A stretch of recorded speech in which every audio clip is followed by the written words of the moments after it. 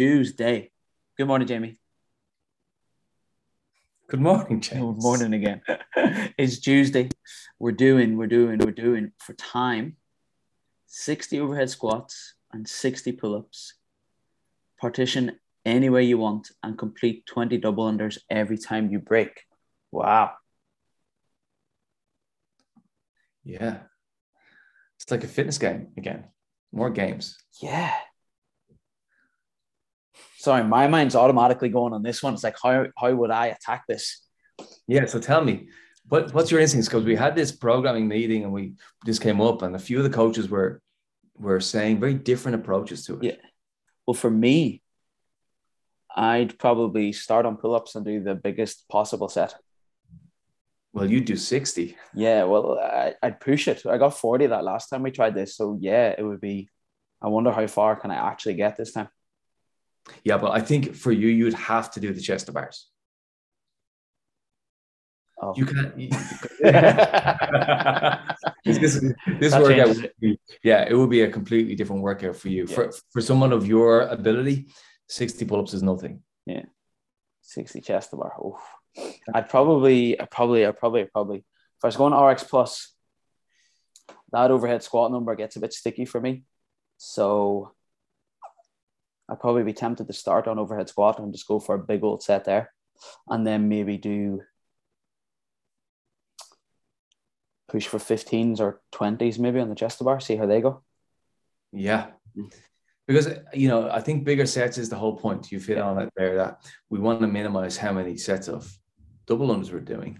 Yeah. So it kind of takes off the table. That's it. I'll do everything in threes. That probably wouldn't be smart. No. So that is the penalty of the double unders is there to force us into doing bigger sets than we might usually comfortably do. Yeah. And then there might be a bit of extra rest in between. So the time cap is going to be a bit longer for this one, longer than people think, to allow people to work through and get plenty of sets of double unders in and still be able to keep the movements hanging together. Yeah.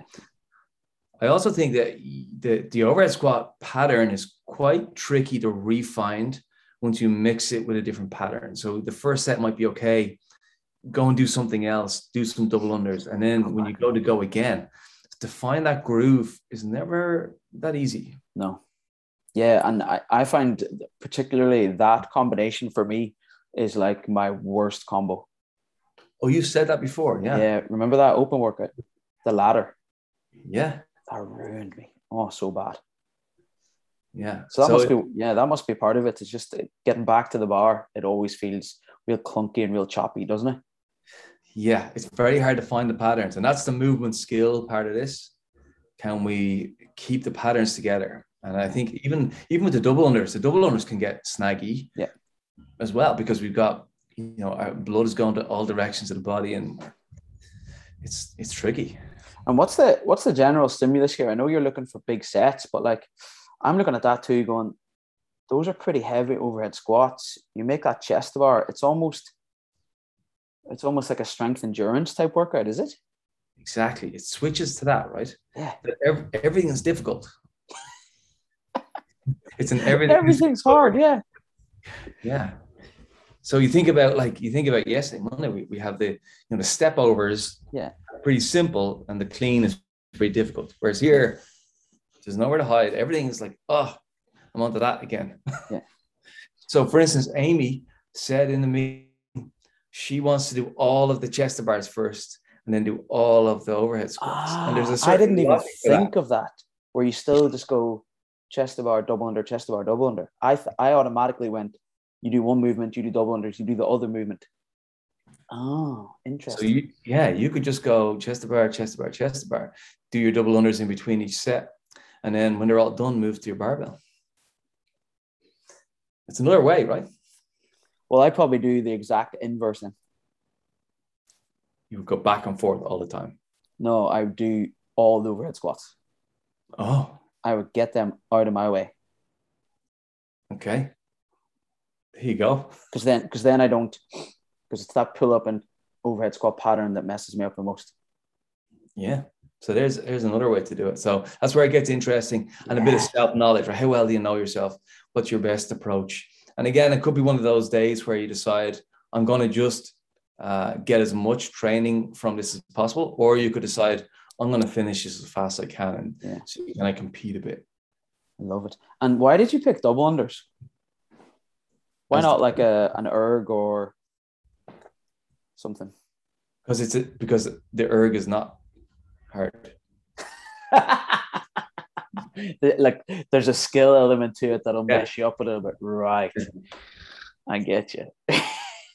You're far too excited about this workout. Oh, man. Yeah, that's if I can do an overhead squat on that day. Oh, wow. Yeah. Let's see. That's an amazing workout. And what's the time cap? You didn't say.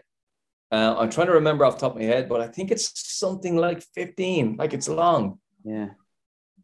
For 1660. Do you get me? Yeah, 120 reps. But the double unders. Yeah. That would be tight enough, I think. Yeah, it's hard to tell. It's really hard to tell because if you went out with pull-ups and you did 40 unbroken, within 30 seconds, you're nearly done. Yeah, fair. I know. Yeah, I hear you. Oh, that is a crazy workout. This is going to be a real fun one to coach and everyone kind of going, yeah, but what way do I do it? and how do I keep track of the mats? Oh, yeah, we need the cones out for this one. Definitely trying to track all this. Wow, what a workout. I love it.